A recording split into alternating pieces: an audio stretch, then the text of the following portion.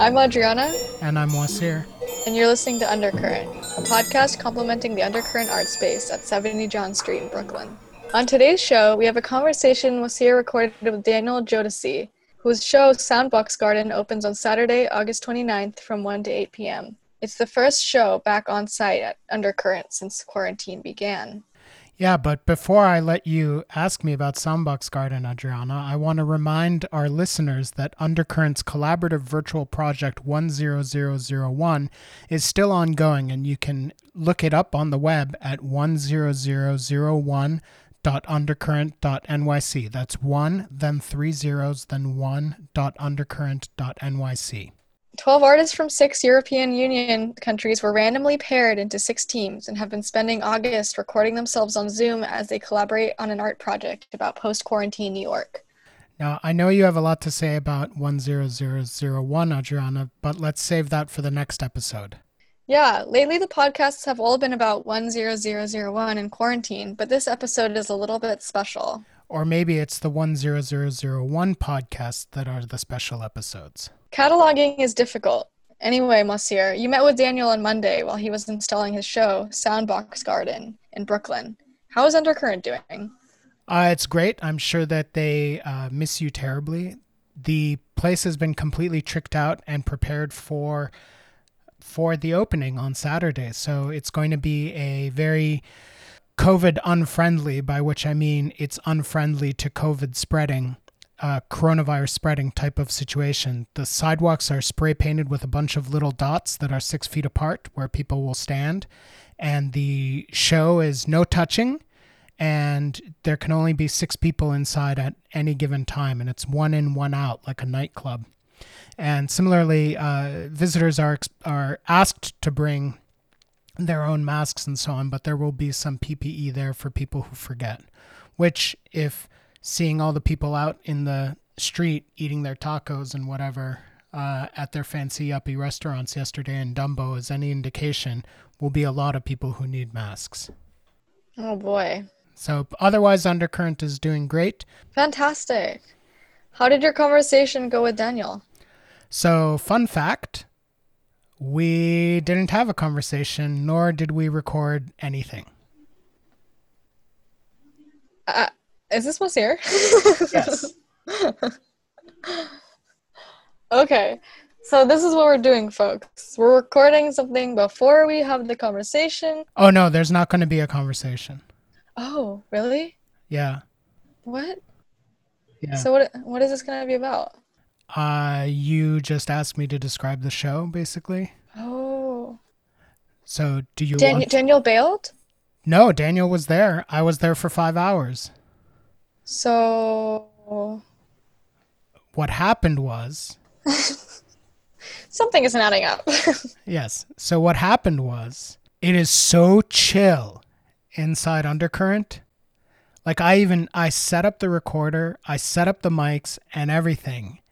And then it was me, Daniel, and Julius who were there. And then we just basically just like sat and didn't want to do anything. We didn't talk. We didn't do anything. We just hung out in the show. I'm going to kill all of you. Why? It was great. It's great. Well, now you just have to ask me questions about the show, I guess. You know, I'm prepared to answer them. I'm a fount of knowledge. Okay, yeah. So maybe this is actually good. Blessing in disguise.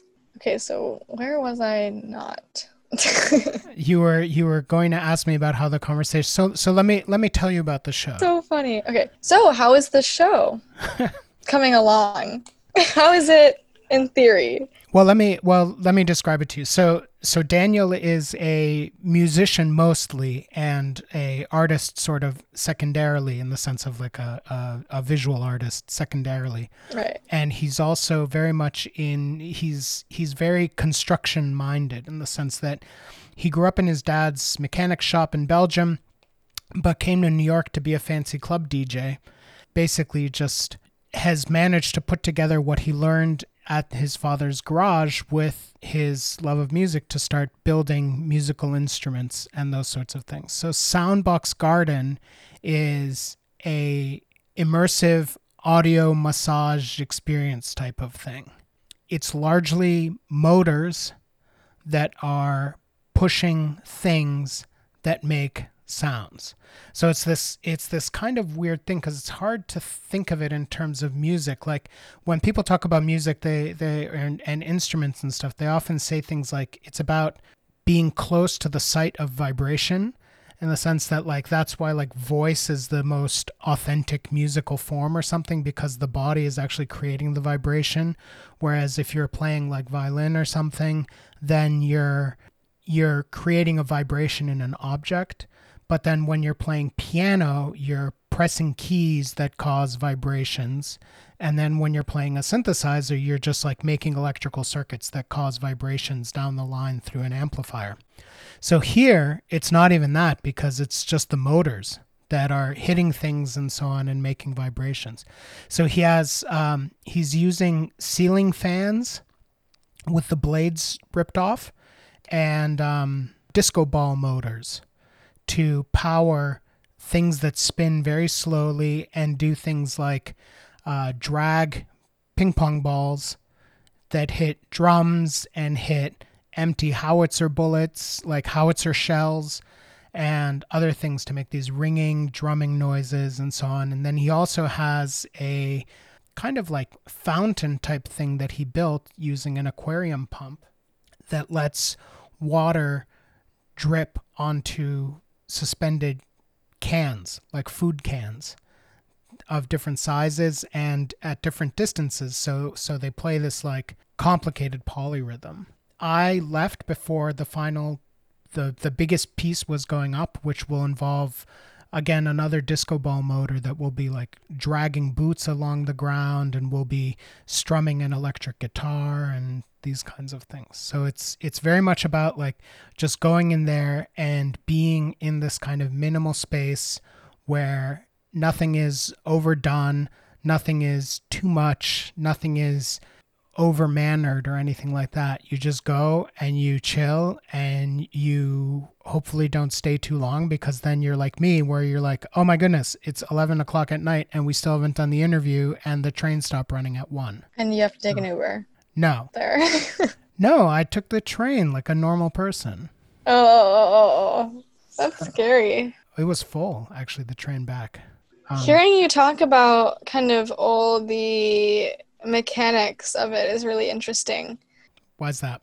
I'm trying to imagine seeing it in person and kind of hearing the different sounds produced by the integration of cans or the integration of boots on the floor.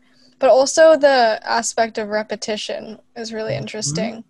And repetition also used serially with the cans, which will connote, different brands we maybe use or love. I'm not sure if they have the labels on them. No, the labels are all off. But you're right in the sense that so the original version of the show that was planned out before quarantine was going to be very interactive, in the sense that the idea was it was going to be similar with these kinds of motors and things, but it was going to be a lot of the objects that are struck could be moved around by the visitors.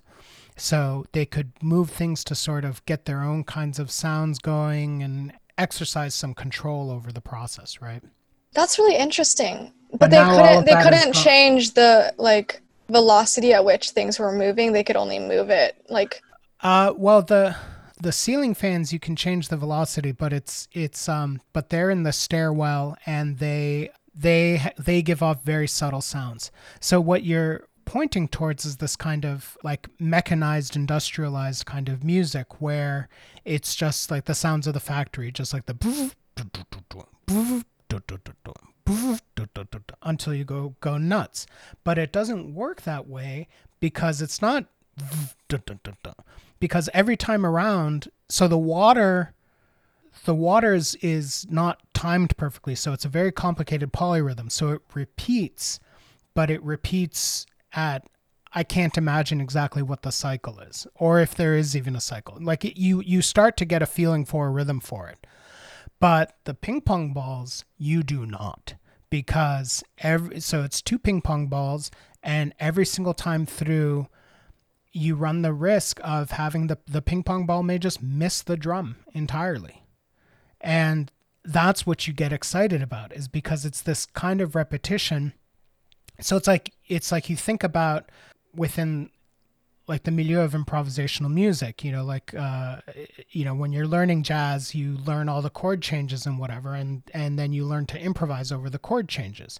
And the idea is that, and this is something that you and I were just talking about, is you have these kinds of constraints put in place, which may be like the tonal palette or something like that, or the chord changes or something, and you try to build something within that. And that something is the point, is that there's always this moment of surprise for it. Like you're always surprised by it, and you're excited by like that spark of what in jazz would be that spark of creative. It's richer with possibility. Right. Whereas here we can't really. Well, we can, but it's a complicated philosophical argument talking about the agency of the disco ball motor. But what we can say is that every time around, it's a little bit different. And you get excited because you want to see, is this time, how is it going to hit the drum? Oh, this time, how is it going to hit the howitzer shell? This time, how is it going to hit the empty fire extinguisher? I'm thinking... And you get really caught up in that. And it feels a little bit like something like Philip Glass, where there's a sort of set field of possible things is established at the beginning, like one time through, and then those things slightly change. The only difference is Glass maps that out in a score, whereas here it's just like, I don't know, the wind. It's by chance, yeah. It's not I'm totally thinking random. of like Russian filmmaker Dziga Vertov's.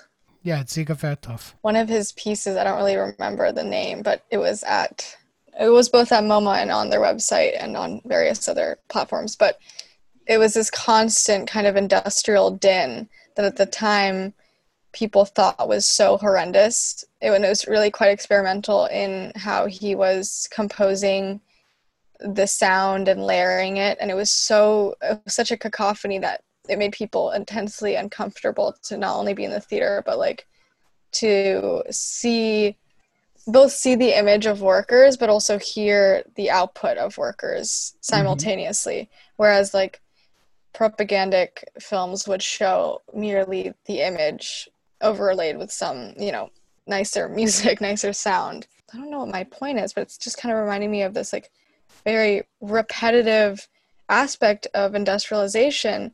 And like what you said, how exciting it is when there's a break or a mistake or one of the cogs gets loose or somebody doesn't perform in the way they're supposed to. And maybe that's not really the point, because we're not trying to anthropomorphize.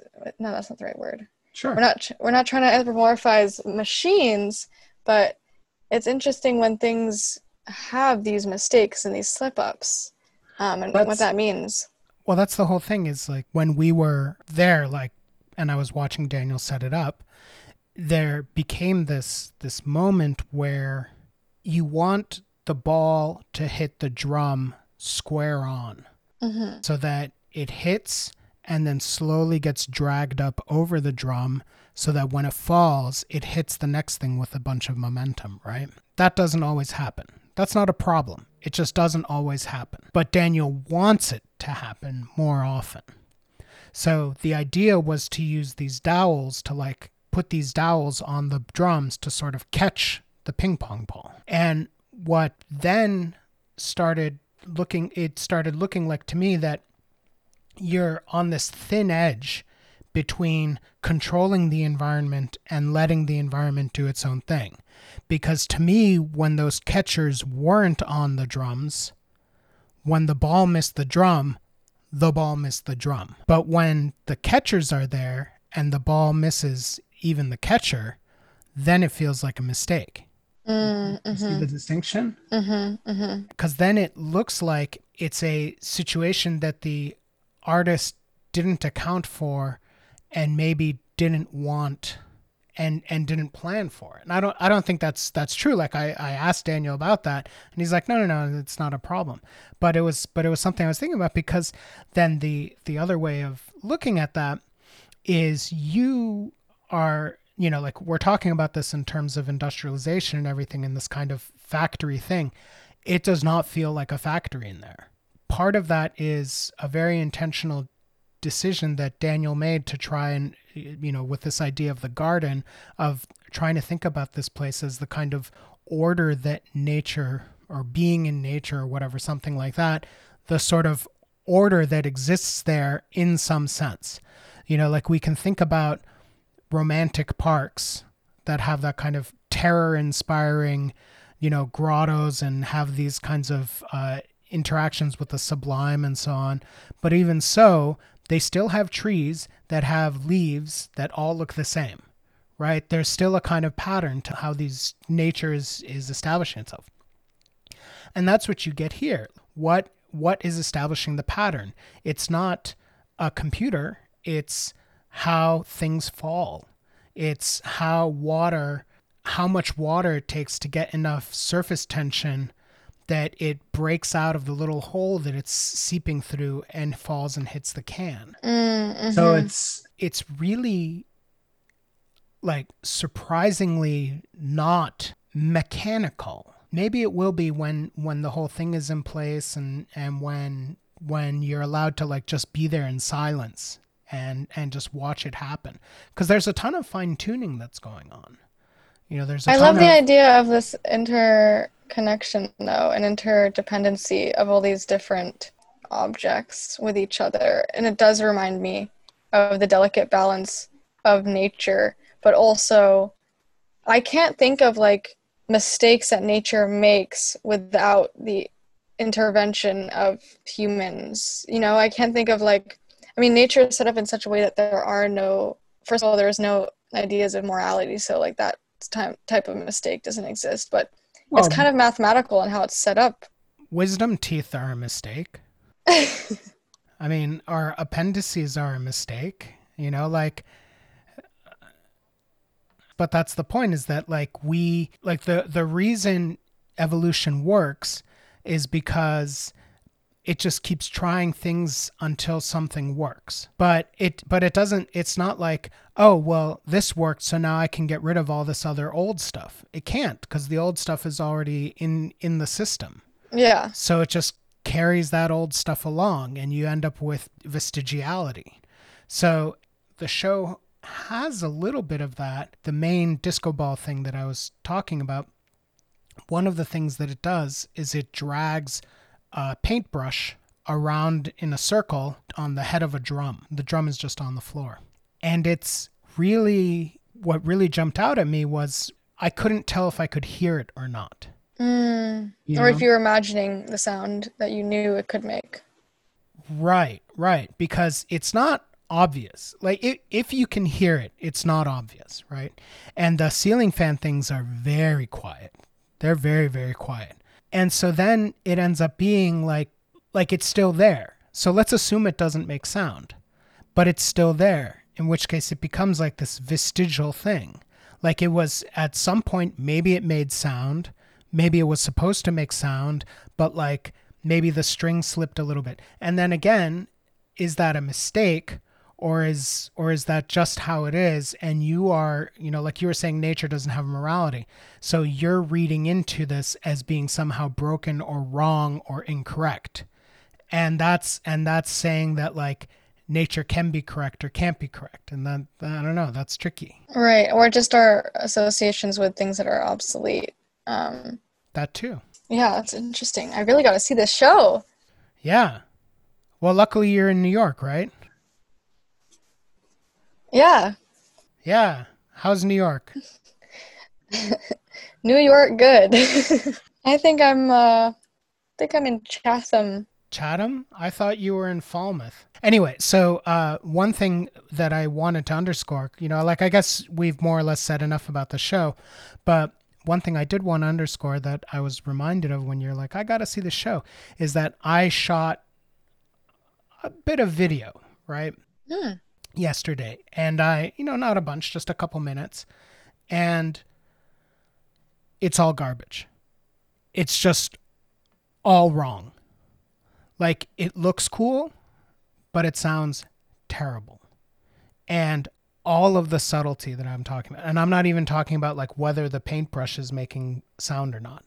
I'm talking about so much is missing.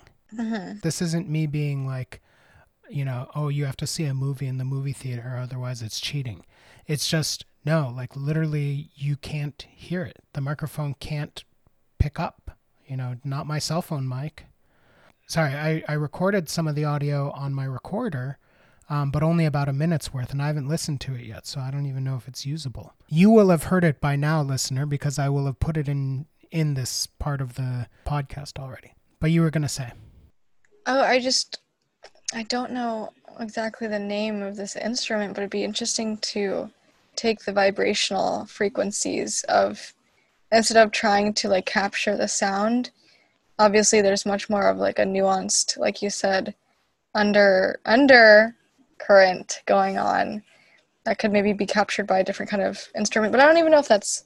You mean a different kind of microphone, or? I don't know, like things that record earthquakes. Obviously, no one has that equipment here. Oh, like a seismograph. Yeah, but that wouldn't even... I don't even know if that would work. But for it to be subtle enough to hear how the ping pong balls like just drag across the face of the drum, and what a nice sound that is, that thing also has to be sensitive enough to hear us breathing, to hear us walking, and it's like our ears can filter that kind of stuff out. But the sort of technical ear of the seismograph probably can't. And furthermore, that's the other thing, is that, when you hear that Daniel's a musician, you may think that like, oh, the sound is the thing, and I'm sure that just listening is great. Like, I think that this is accessible to people who, can't actually or have difficulty seeing the whole thing. But I will say that the visual component is also part of it. That this isn't like a sound installation where you just go into a big black room and just sit and have waves of sound wash over you. This is about getting excited about the ping pong ball and wanting to see if it's going to hit the drum this time or not. Yeah, I was about to say, like, I don't think it's even about the ability to hear. In lieu of sound, there is this kind of delicious expectation that supersedes a need for an expected resolution in a way. Do you know what I mean? Like, there's no need for the sound and the image to conjoin at the end of the day to create something that we are excited about. And sometimes that kind of that lack of can create this really beautiful silence. So I'm excited to see this. Maybe that's because there isn't a totality implied by the sound and image. Like when you put sound and image together, like in a movie or something, then the idea is that eventually, and if you go to an installation where they're showing a movie, eventually it's going to repeat and it's going to be the same, whereas here it's never going to be the same, and it never really starts and it never really ends. Like the start and end of Experience in Soundbox Garden is determined by the gallery hours, which is outside of the artist's purview. Yeah. Oh my God. Yeah. Yeah. Have you seen that Christian Marclay, The Clock? No. Tell me about it. Basically, he compiled this huge... This is a video. It's compiled of stock videos from all these different movies, from all these different directors from different times, of clocks, of time being shown on clocks. Mm-hmm. And he does like it's a 24-hour video, and the time you go in to see it is the time that's being displayed. So you're kind of constantly feeling as if you came too late or came too early. Like, it's like what's the first feeling I got when I went to see it with my mom. I was like, but we missed 1 o'clock, we didn't see that part. Don't be shy. You were like, we missed 4:20, man. No, I was like 8. I was like, Mom, can we go? I'm bored. Which I was such a brat, but now I'm like, thanks, Mom, for giving me culture. Yeah, so definitely, again, the opening is on Saturday, August 29th from 1 to 8. Please bring your masks and gloves, but there will be that kind of scene will also be going on there. So Please don't breathe. no, definitely do breathe because you want to be able to experience things. But if you're going to breathe, please breathe into a mask. And this is one of the few times I think that Undercurrent will benefit from being on a pretty quiet street, because it's just going to be a lot of people milling around outside. Because again, there are only going to be 6 people inside the gallery at any given time. So 70 John Street in Brooklyn, Saturday, August 29th from 1 to 8. Thanks for listening, everyone. As always, you can find out more about Undercurrent at undercurrent.nyc, which includes links to Undercurrent's social media profiles and to this podcast's archive. We're also on Instagram as undercurrent.nyc. Leave us a review, like, and subscribe to the podcast. On behalf of Undercurrent and 1984 Products, I'm Adriana. And I'm Wasir. And I'm Adriana. And until next time. And I'm Terry Gross. It's like she's just randomly there the whole time. Oh, hi, Terry. I didn't see you. She's like, I actually had one thing to say about Daniel Jodeci's Soundgarden, and we just switch off the podcast. Soundbox Garden. Not a grunge band. Black Hole Sun. All right, bye-bye, everybody. Thanks for listening. And until next time.